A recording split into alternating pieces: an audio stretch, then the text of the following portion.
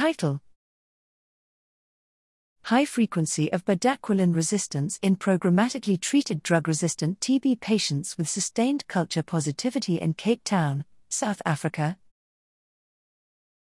Abstract. Introduction. Bedaquiline, BDQ, is a life-saving new tuberculosis, TB, drug undergoing global scale-up. Data on resistance emergence in programmatic settings, especially in patients resistant to other drugs with potentially weak background regimens, is scarce. Such individuals are a priority for novel drug access, yet a potential source of population-level resistance.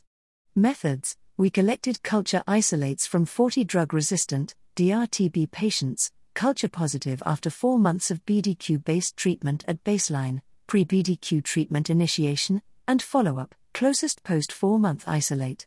We did MIGIT 960, 1 microgram/ml, BDQ drug susceptibility testing, DST, targeted deep sequencing, TDS, RV0678, ATP, PEP, and whole genome sequencing, WGS. Contemporaneous programmatic BDQ DST was unavailable.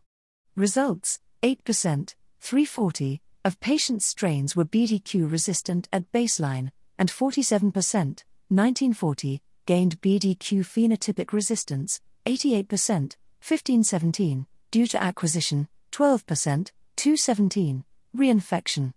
Several single nucleotide polymorphisms and indels in RV0678 and PEP were associated with phenotypic resistance, but none in RV0676C and RV1979C, potential lineage markers. TDS detected low-level variants undetected by WGS, however, none were in genes without WGS detected variants. Patients with baseline fluoroquinolone resistance, clofazimine exposure, and less than or equal to 4 effective drugs were more likely to be BDQ resistant at follow-up. Conclusion: BDQ resistance acquisition, for which we identified risk factors, was common in these programmatically treated patients. Our study highlights risks associated with implementing new drugs in such populations. Likely BDQ resistance transmission occurred.